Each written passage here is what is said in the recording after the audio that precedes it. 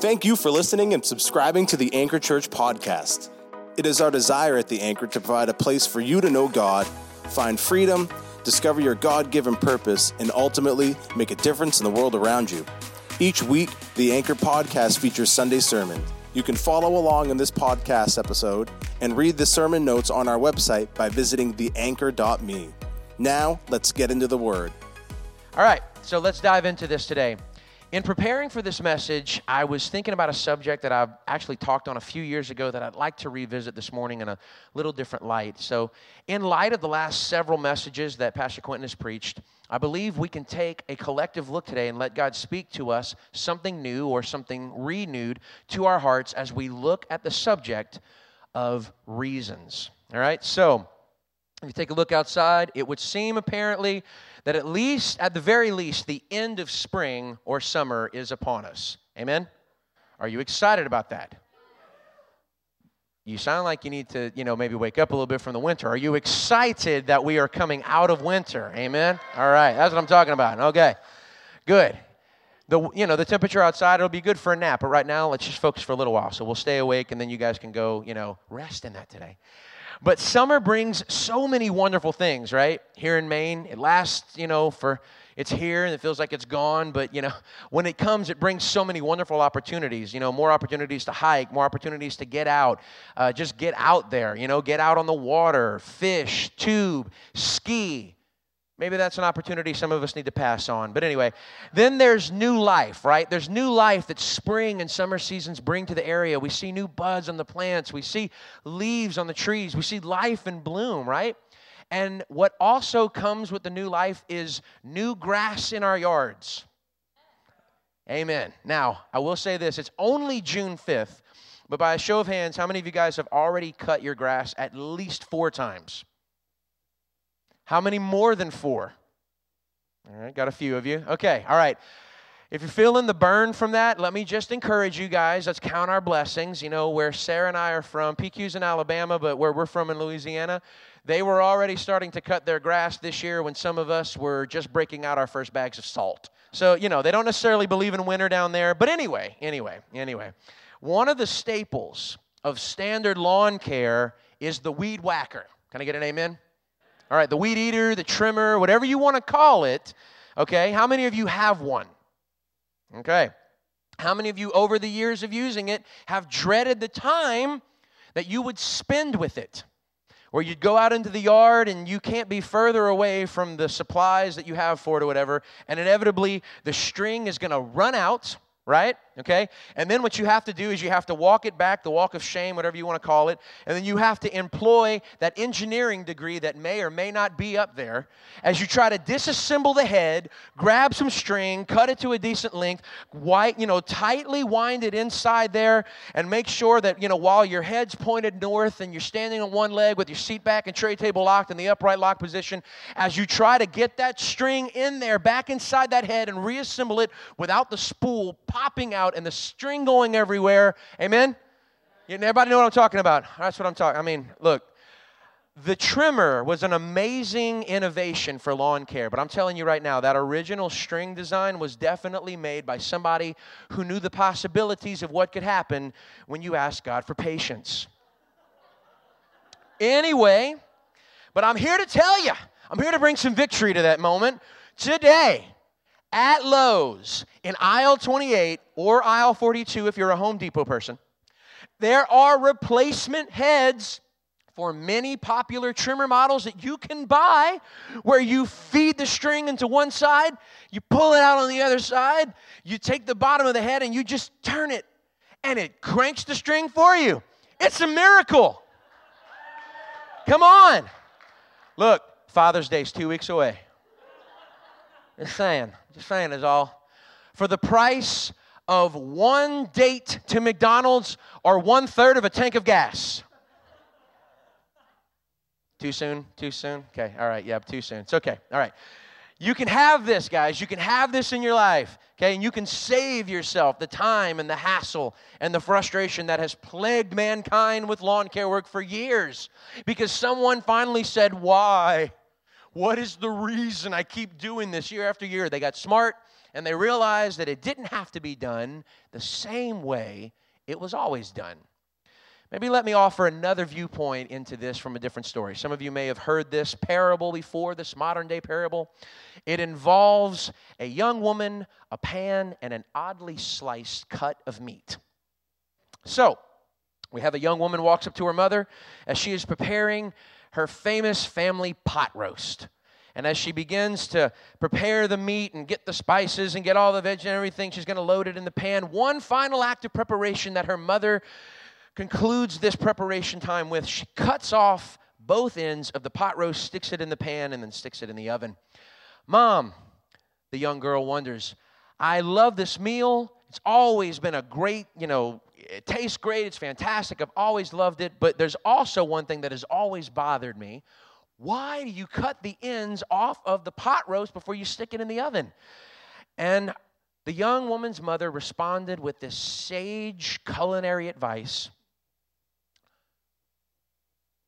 I don't know. I watched your grandmother make it for years, and when it came time for me to start making it, I just did it the way that I'd always seen her do it. Why don't you ask her? Okay, so undeterred by this unsatisfactory answer, the young woman made an appointment to go see her grandmother, goes to the house and says, Grandmother, so I have this question for you. Mom makes your pot roast. It's delicious. We love it. It's never let us down. We always enjoy it. But there's this preparation thing that she does right at the end where she cuts the ends off of the pot roast, and I'm wondering why. So when I asked her, her answer was that was how she had always seen you do it. So can you tell me what is the sage wisdom behind this unique preparation technique? Does it make the meat absorb more of the flavor, absorb more of the spices? Like, what is the secret behind this? I've got to know. To which the grandmother breaks out in laughter and begins to say, Dear, for years and years and years, we were very poor, and I had a very small stove and very small pans. The only reason I cut the ends off of those roasts was to make it fit. So let's have some pot roast revelations right now, okay? Let's talk about this for a second. This young woman, when she was faced with something she didn't understand, she asked for a reason. And the reason that she was given at first didn't really carry much weight. So after further investigation, the original reason or the why for the cutting of the pot roast was revealed. Can you imagine the conversation that the young woman had when she went home and told her mom this incredible revelatory reason why for years and years and years so much pot roast had been wasted?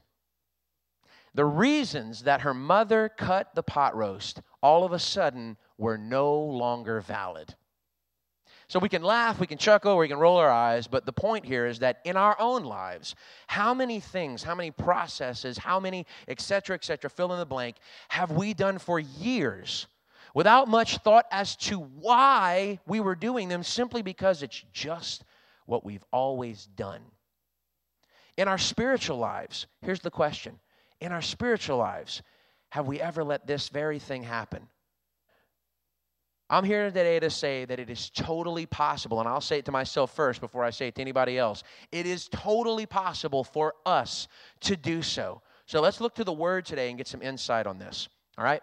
So a little over a month ago, we celebrated Easter. Pastor Quentin gave an amazing message entitled The Difference. If you haven't given it a listen, please head over to theanchor.me where our podcast is. Go take a listen to it. It's awesome. But in this message, he spoke out of John chapter 5 about the man who was healed at the pool of Bethesda. So there what we saw was a man who had learned to deal with infirmity for 38 years. Okay? Really quick recap, there's a pool, the man was by it, there was all sorts of lame, infirmed, all people who were around it, and one time a year, they believed that the pool was stirred by an angel, it would have medicinal powers, and whoever got in there could be healed of whatever infirmity that they were dealing with. So for 38 years, this man had not made his way to the pool when that time came, and what had happened? He had learned to live with it at this point. He just learned to live with it. Right? What were his reasons for doing so when Jesus appeared to him? Oh, well, there's no one to put me in the water. Someone gets in my way. I can't do it. There's too much distance to the pool. So Jesus touched his life that day, and he didn't come to make up the difference between him and the pool. He came to the man because he was the difference. Amen? Amen. In light of Jesus' presence there, the man's reasons for why he could not be healed were no longer valid. And so the man made a change. He accepted the Savior's healing. He took up his bed. He walked, and for all we know, he lived the rest of his days following Jesus' words to go and sin no more. But to follow the immediate aftermath of that encounter and to go towards what we're talking about today, let's pick up this account in verse 9 of John chapter 5. Let's read this together. Instantly the man was healed. He rolled up his sleeping mat and began walking. But this miracle happened on the Sabbath, so the Jewish leaders objected. They said to the man who was cured, "You can't work on the Sabbath. The law doesn't allow you to carry that sleeping mat." But he replied, "The man who healed me told me, 'Pick up your mat and walk.'" "Who said such a thing as that?" they demanded. The man didn't know, for Jesus had disappeared into the crowd. But afterward, Jesus found him in the temple and told him, "Now you are well, so stop sinning or something even worse may happen to you." Then the man went and told the Jewish leaders that it was Jesus who had healed him. So the Jewish leaders began harassing Jesus for breaking the Sabbath rules. But Jesus replied, "My Father is always working. So am I." So the Jewish leaders tried all the harder to find a way to kill him because of this answer. They were trying to find a way to kill him. For he not only broke the Sabbath, he called God his Father, thereby making himself equal with God. So let's review what's going on here. Okay, we have a man, 38 years infirmed. Can you imagine they knew this guy. He was regular, right? Everybody around there. "Oh yeah, oh yeah, man, good old guy. Yep, he's been here a long time. Good guy, man, I feel bad for him." Right? They know this guy. They know his story. Then all of a sudden, Jesus walks in the place, heals the man miraculously. Can you imagine the buzz going on around the room? Dude, we'll call him John. "Man, did you see John over there? Dude, he's walking. Did you get him in the water?" "No, I didn't get him in the water. Did you get him?" "Dude, I don't know. He's walking. What? Oh, is that guy with him? Is that what I think that is? Oh my God, could you just imagine? Imagine what was going on in the aftermath. So you've got all of this like buzz going around the room, and at the same time, you've got the Pharisees investigating, wanting to know why this wrong had been done. Right? They want to know, why has this incredible wrong been done in this place? See, in the last several weeks, we've also heard messages out of several of Jesus' parables. I encourage you guys to go check out those on the podcast as well. But on the message concerning the parable of the Good Samaritan, it was made mention that the Pharisees and the scribes, in this case, the religious leaders, the ones that were upset about this wrong, they took the original 10 commandments and expanded them to 613 commandments.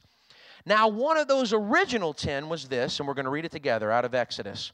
"Remember the Sabbath, seventh day, to keep it holy, set apart, dedicated to God. 6 days you shall labor and do all your work, but the seventh day is a Sabbath, a day of rest, dedicated to the Lord your God. On that day you shall do no work, you, your son, or your daughter, or your male servant, or your female servant, or your livestock, or the temporary resident, foreigner who stays within your city gates. For in 6 days the Lord made the heavens and the earth, the sea, and everything that is in them, and he rested," or he ceased, "on the seventh day. That is why the Lord blessed the Sabbath day and made it holy." That is, set apart for his purposes. Okay? We have a day set apart. You have all these days to do this. This day is set apart for God and his purposes. This commandment, all right? This commandment is one that Jesus butted heads against the religious leaders with multiple times in the Gospels. We're going to cover some of them this morning. But it was a challenge from Jesus that I believe was intentional. There's not a single thing that Jesus has said then, now, or will say that is haphazard or just off the cuff. Everything that Jesus does has a reason, and that includes us. So what was the reason why God gave the fourth commandment? Let's first of all cover that about the Sabbath. So God set up the Sabbath to be a day to be set apart and dedicated to him. All right, the last part of verse 11 in Exodus 20 says that it was made holy and set apart, what do we say? For his purposes, right? So in looking at the scripture, what was to be done for us? What was our part? We are to cease or rest from work or toil. Now, in the original language, the word work speaks to occupation, work or workmanship, business. Okay, you guys following that? Okay, business, occupation, that kind of thing. And the word rest means just that. It means to settle down, to rest. Interestingly enough, one of the other ideas presented in the original language there is the idea of drawing in a breath. You ever just been like exhausted? You just saw somebody like, look, I need you to sit down for a second and catch my breath. You ever been there before? And what do? You sit down, you pause, you take a break, you put your hand in, you just slowly breathe in. You breathe out, and then you collect yourself. It's literally what God has done. Have you ever had those moments in your life where you just felt like, I just need to go take a breather? And then you sit down in the presence of God, literally doing that. Think of that, the very breath of God, just taking in a breath, drawing in a breath, ceasing, resting. That's why God set that day aside, to cease from occupational labor in order to spend a day focused on the things of Him, to draw in a breath from Him, to take a breather, as it were, in the things of Him. Look, guys, God knows that we cannot go nonstop. Some of us may think we can, but the reality is we cannot. We weren't made that way. When it comes right down to it, we need rest and we need Him. So that's the reasons why God set that. So why would Jesus intentionally perform miracles and do things on this day? I believe it was to expose the reasons and the motives of their hearts. So continuing back in that John 5 passage, let's head over to verse 19. So Jesus explained, I tell you the truth, the Son can do nothing by Himself. He does only what He sees the Father doing. Whatever the Father does, the Son also does. For the Father loves the Son and shows Him everything He is doing. In fact, the Father will show Him how to do even greater works than healing this man. Then you will truly be astonished. And I'd seen a guy get up after 38 years. I think that'd be astonishment enough. Man, there's even more, right? Awesome. Verse 21. For just as the Father gives life to those He raises from the dead, so the Son gives life to anyone He wants. In addition, the Father judges no one. Instead, He's given the Son absolute authority to judge, so that everyone will honor the Son just as they honor the Father. Right here. Anyone who does not honor the Son is certainly not honoring the Father who sent Him. Let's jump down to verse 31, and we're going to follow it to the end of the chapter there. If I were to testify on my own behalf, my testimony would not be valid. But someone else is also testifying about me, and I assure you that everything he says about me is true. In fact, you sent investigators to listen to John the Baptist, and his testimony about me was true. Of course, I have no need of human witnesses, but I say these things so that you might be saved. John was like a burning and shining lamp, and you were excited for a while about his message, but I have a greater witness than John, my teachings and my miracles. The Father gave me these works to accomplish, and they prove that He sent me. I mean, guys, the words being pretty standard and pretty straightforward right here. You know, you read and you think about these things. Sometimes you can just read these passages and just like go over them, but like why didn't the Pharisees get it? Why didn't the leaders get it? It's like Jesus is literally like, hello, are we getting this? Like I'm literally standing right here telling it to you and you're not getting it. Verse 37. Let's keep going. And the Father who sent me has testified about me Himself. You have never heard His voice or seen Him face to face, and you do not have His message in your hearts because you do not believe me, the one He sent to you. You search the Scriptures because you think they give you eternal life, but the Scriptures point to me. Can you imagine that? They spent their whole life going over Scriptures thinking that would give them eternal life. It's literally telling them who's standing right there in front of them. The Scriptures point to me, verse 40, yet you refuse to come to me to receive this life. Your approval, can you imagine this? Man, just think about being a disciple. One of Jesus' disciples, one of the 12, standing around seeing this happen. This next verse, your approval means nothing to me. You imagine that? I don't need your approval. I do not need your approval. Because I know you don't have God's love within you. For I've come to you in my Father's name, and you have rejected me. Yet if others come in their own name, you gladly welcome them. No wonder you can't believe. For you gladly honor each other, but you don't care about the honor that comes from the one who alone is God. Yet it isn't I who will accuse you before the Father. Moses will accuse you. Yes, Moses, in whom you put your hopes. If you really believed Moses, you would believe me, because he wrote about me. But since you don't believe what he wrote, how will you believe what I say? All right, bow your heads. We're done. I'm kidding. I mean, seriously, though. Just how more straightforward can it be? My Father sent me here and gave me things to do, and I'm doing them. The things that you've read about, they literally speak to who I am, but you will not receive me. You're chewing me out because I'm doing something here, and you're not even recognizing what's going on. Look, the Pharisees and scribes' reasons for being leaders among the children of Israel should have been to point them to the Savior. It should have been to grow in their own knowledge of Him, to grow in their relationship with Him. Why? To know Him. Not just to know about Him, but to know Him. But they proved that their reasons why over the years had become about gaining glory and esteem from those they enforced religious rules over. Rules that, quite honestly, held a severely limited grasp of why they were set up in the first place. Let's look at this again in just a few other passages of Scripture where Jesus offered similar challenges to their reasons for why He should not be doing these things on the Sabbath. Let's go to Matthew chapter 12. Let's read some of these quickly. When Jesus went over to their synagogue, where He noticed a man with a deformed hand, the Pharisees asked Jesus, "Does the law permit a person to work by healing on the Sabbath?" They were hoping He would say yes, so they could bring charges against Him, right? Trying to entrap Him, okay? And He answered, "If you had a sheep that fell into a well on the Sabbath, wouldn't you work to pull it out? Of course you would." I wonder how Jesus would say these things. Sometimes I just hear it in my head, you know what I'm saying? It's like, of course you would. And how much more valuable is a person than a sheep? Yes, the law permits a person to do good. Notice He didn't answer them by what they were trying to entrap Him with. He answered them with the truth. Yes, the law permits a person to do good on the Sabbath.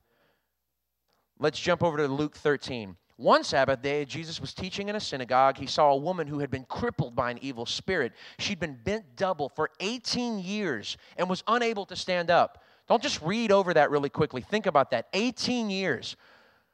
18 years. Some of you have, children who have recently graduated from high school or heading in that direction. From the day they were born until the day they graduate from high school, that's how long this woman was bent over and unable to stand. That's a long time. It's not 38 years, but at least he got to lay down on a mat. This woman was literally folded in half for almost 20 years. Okay? Think about that. For 18 years, she's been bent over and unable to stand up. Verse 12, when Jesus saw her, He called her over and said, "Dear woman, you are healed of your sickness." And then He touched her, and instantly she could stand straight. How she praised God. Wouldn't you?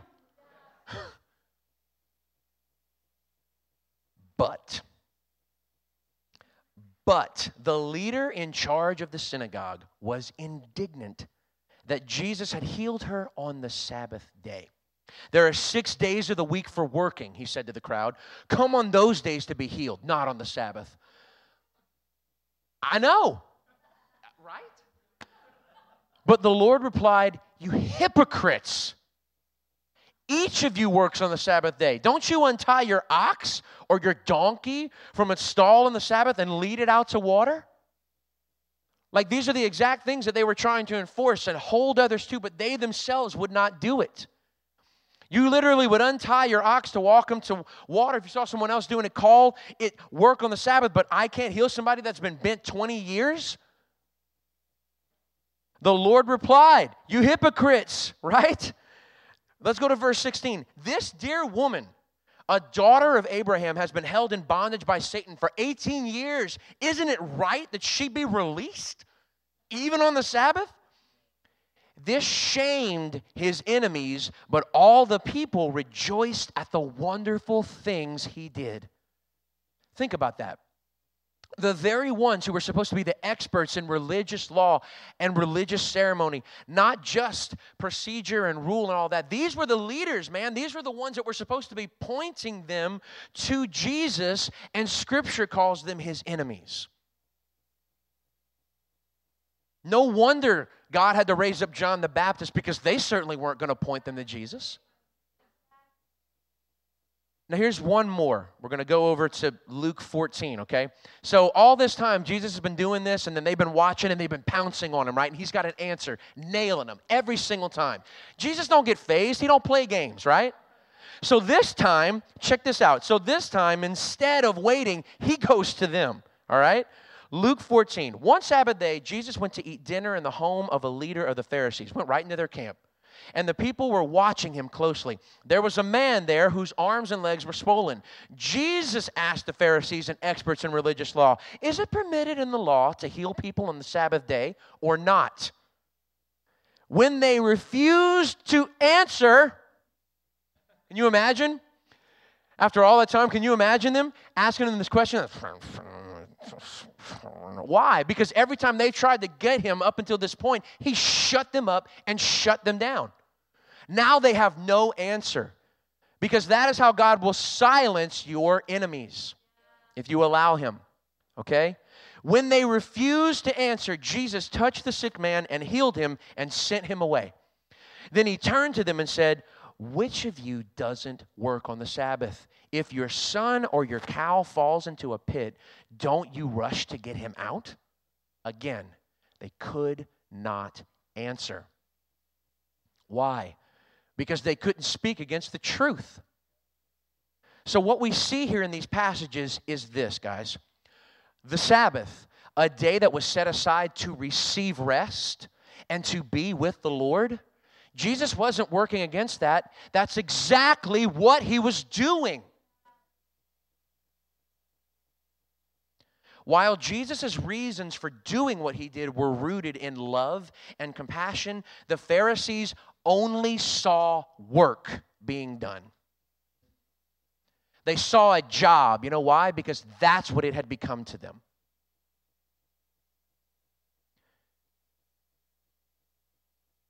Jesus was walking out the original reason for the establishing of the Sabbath.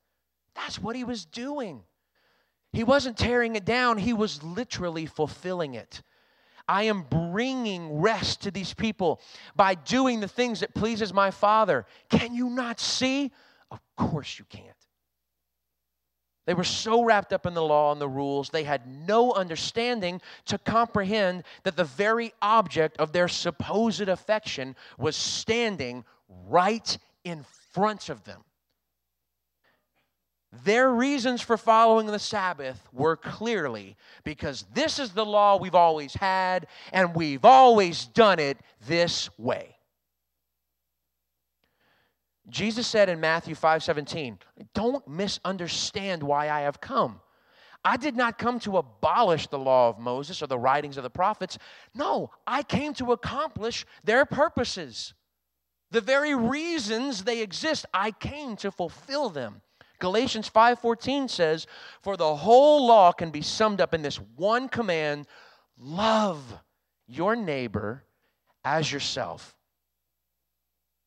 In the light of the very law of love standing right there, it became apparent to everyone but them that their reasons were no longer valid.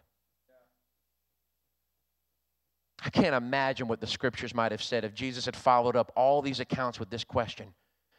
Man, what is your reason for even doing this?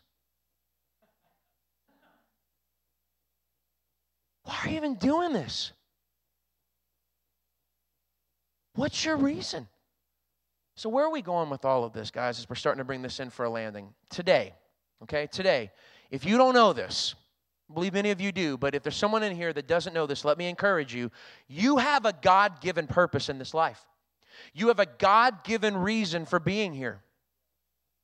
If you don't know it, let me be the first to encourage you with that amazing truth. Not only do you have a purpose and a reason, it is a God-given purpose, and it is a God-given reason for being here. Now, the purposes and the plans that are driving your life right now, do you know the reasons behind them? The reasons why. Why you're doing the things you're doing. And are those reasons part of your God-given purpose? 1 Peter 3:15 says, "But in your hearts honor Christ the Lord as holy. Always be prepared to make a defense to anyone who asks you for a reason for the hope that is in you, yet do it with gentleness and respect." Let me say something here. Your God-given purpose flows in your walk with Christ. It flows out of it. I know that sounds simple, but say it again. We're going to say it again. Your God-given purpose flows in your walk with Christ. King David said, "Search me, O God, know my heart, test me, know my anxious thoughts, point out anything in me that offends you, and lead me along the path of everlasting life." Anxiety, offensive things, the possibility of these existing, this is coming from a man who was actively walking with God. Are we any different, church? No, we're not. The life that you have with Christ can't be, well, my parents always went to church, I'm good. Or, there's always been some sort of religion in my family, I'm good. Or, I prayed a prayer when I was younger. I went to church for a few years. I did it for a while. It's good. Guys, those reasons hold about as much weight as I cut the pot roast ends because I saw your grandmother do it. But if you are walking with Him, let me encourage you in this. You can trust Him to guide you. We can trust Him to guide us. Even when it feels like we're directionless, if we are walking with Him, we can trust Him to guide us. Look, there may be times where you find yourself struggling in the purposes and the plans in your life. Maybe they seem routine, or maybe they're feeling stagnant. In those times, we have to look to Him and see what our reasons are. And look, sometimes it's not that our circumstances have to change. It's something inside of us has to change. There may be times where you're feeling that and you go and man, what are the reasons behind what I'm doing this? And you know what? Those reasons are totally valid. Well, then, God, why do I feel this way? I thought maybe something needed to change. No, you need to change. You've been walking this way. It's time to course correct a little bit. Well, just course correct it? No. I want to change your heart so you can have joy in that again. And sometimes it may be, God, why am I feeling this? Well, because you haven't brought it to me in a while and it's time for a change. Going back to the passage in John 5, the Pharisees' view of Scripture had become so about rules and regulations and traditions to achieve eternal life that they didn't even recognize the Savior who gives eternal life staring them in the face. Their reasons why did not match the original intent. In verse 39, the ultimate why of salvation, let me say this, the ultimate why of salvation, the ultimate reason for us having salvation and following the Lord is so that we can be in fellowship and spend eternity with Him. That's the ultimate why, okay? However, the why of their searching, the Pharisees, their why, their reasons for searching the Scriptures and presenting the Scriptures, all it had come about is receiving glory from those that they led. Jesus exposed their hearts in front of everybody. You search the Scriptures because you think just doing that, you're going to find eternal life. Eternal life standing right here. You can't even recognize it. You have nothing, and you don't even realize it. All you want is glory and glad handing from all the people that you think give you the plaudits and the praise because you have some sort of understanding. You have nothing because you don't have me. Because you haven't believed me. Today, we partook of communion together. Now we did that to remember the sacrifice that Jesus made. It wasn't just because we saw other churches do it or because we put it on the schedule because it's something to do. There's reasons behind it. There's a real purpose behind it. And it's not just so that we can check off the box on things we did in church this month. The reason that we do it is to keep the truth of who He is and what He's done close to us. To remember Him and to stay in communion with Him. Look, when we keep our life in communion with Him, it becomes so much easier for our reasons and our motives behind things to be seen for what they are, good or in need of correction. Why? Because His light shines on them. If you walk around with a flashlight in your hand and you're all in the dark, okay, you go out at nighttime and it's nothing but dark and you have a flashlight in your hand and you turn that light on, what are you going to be able to see? All the dark things that are, all the things that are hidden in the dark around you are what that light is shining on. Of course, because the light literally penetrates the darkness. And so when we walk in communion, when we stay in communion with God, His light continues to shine on our lives, making it that much easier for the reasons and the motives or the things that we do to remain before Him so we can course correct if we need to, or stay on track if that's what we're doing. Look, the ultimate reason, all right? I said we all have a God-given purpose and we all have a God-given reason for being here. The ultimate reason for our very existence is to be in loving fellowship with the Father. Everything is an outflow of that. The more we know His love, the more we should want to share it, the more we should want to be a part of things that bring people closer to Him, so on and so on and so on. But however, at times we can find ourselves doing things within that context that over time they cease to really support and hold up the main thing. Many times this happens when we cease to bring those things before the Lord and let His light shine on them. Again, King David asked God to search him and try him. Why? To reveal if there was anything that needed to change. Often we find something that's working and we cease to bring it before God for His blessing and guidance. Well, if it ain't broke, don't fix it. Set it and forget it. It's working. Good, we'll just leave it over there. We'll kick it on autopilot. We cease to bring it before the Lord for His blessing and guidance, and we can still be doing that thing long after it has ceased to be effective because our reason why for it has been, well, that's the way I've always done it. Like we said at the very beginning, God could have a more effective way for us to string that trimmer head, but if we are content with what we've always done, we'll always get the same results.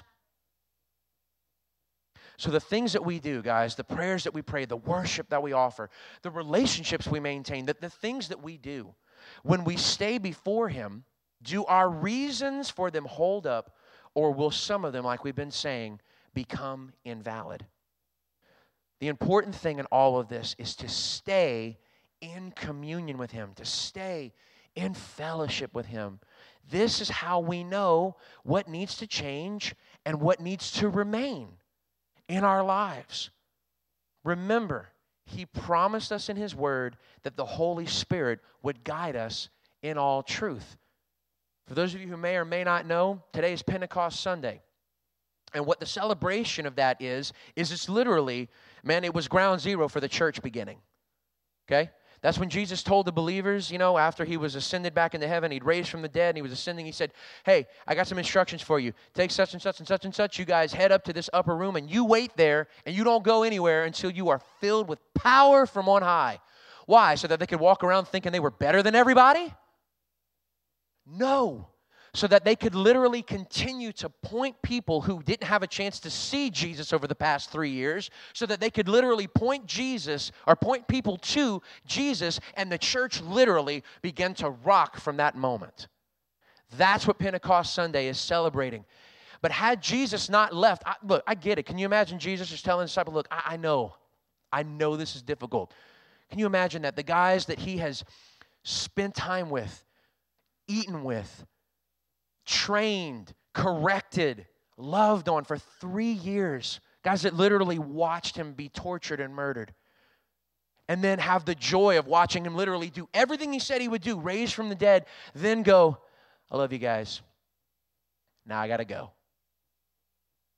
But if I don't go, then this doesn't happen.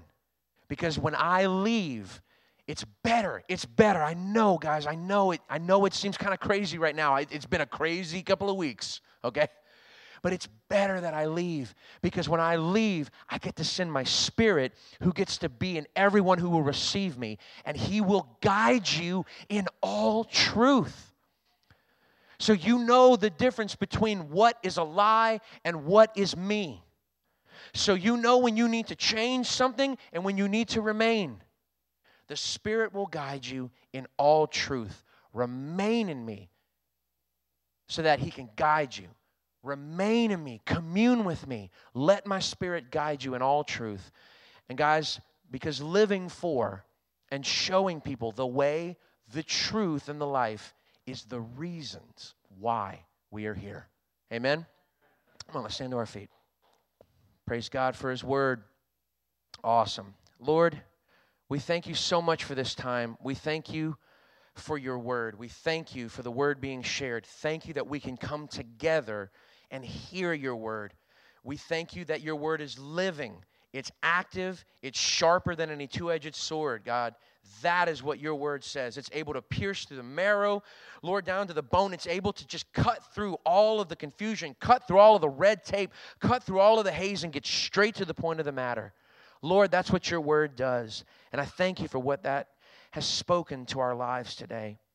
I thank you, God, if there's anyone here in this room that is struggling, Lord, with wondering why they're here, what are the reasons I'm even here, I thank you, God, that you encourage us today, that each and every one of us has a reason, a God-given purpose, first and foremost, to be your child.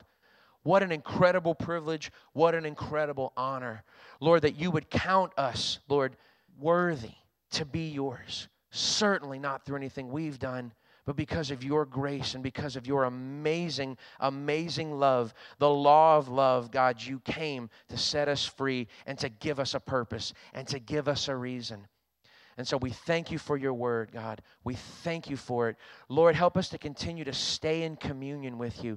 Lord, as your power is here, God, as we believe, Lord, when we called upon your name and asked you to come into our lives, we thank you, God, that, Lord, the Spirit was there, Lord, and you're there within us, God, as your word says, Lord, guiding us and directing us if we're listening. Thank you so much that when we remain in communion, when we remain before you, that you shine a light, God, and you continue, Lord, to show us, God, the way to go, the way to step, Lord, if the reasons for what we're doing, God, if we've reached a place, Lord, where it's time for something to shift, or if it's reached a place where it's time to stay the course and keep pressing on, even though it might be tough, or if it's time to change something inside of us, Lord, when we stay before you, Lord, we can feel sometimes like it's so difficult, but it's not, God. It's not when we stay with you. God, help me to hear that first. Lord, I say that first to myself and then to everyone here. God, you want to direct us. You love us so much. It's not your desire that we walk in confusion. It's not your desire that we are confused about the reasons that we have or the things that we do. God, help us to remember you are as close as the mention of your name. Lord, the minute we call upon your name, Jesus, you are there. Thank you, God, for allowing us to be a part thousands of years later, to be a part of your church, to be a part, God, of your power being poured out, Lord, so that we can go and do the things, God, that you've called us to do. Not just because we want to do the things, but because we've experienced who you are, we love you, and God, that is what we want to share.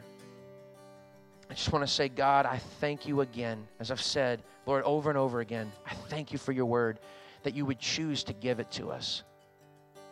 That you would choose to guide us, that you would choose to be with us, God. You are so loving. You are so amazing.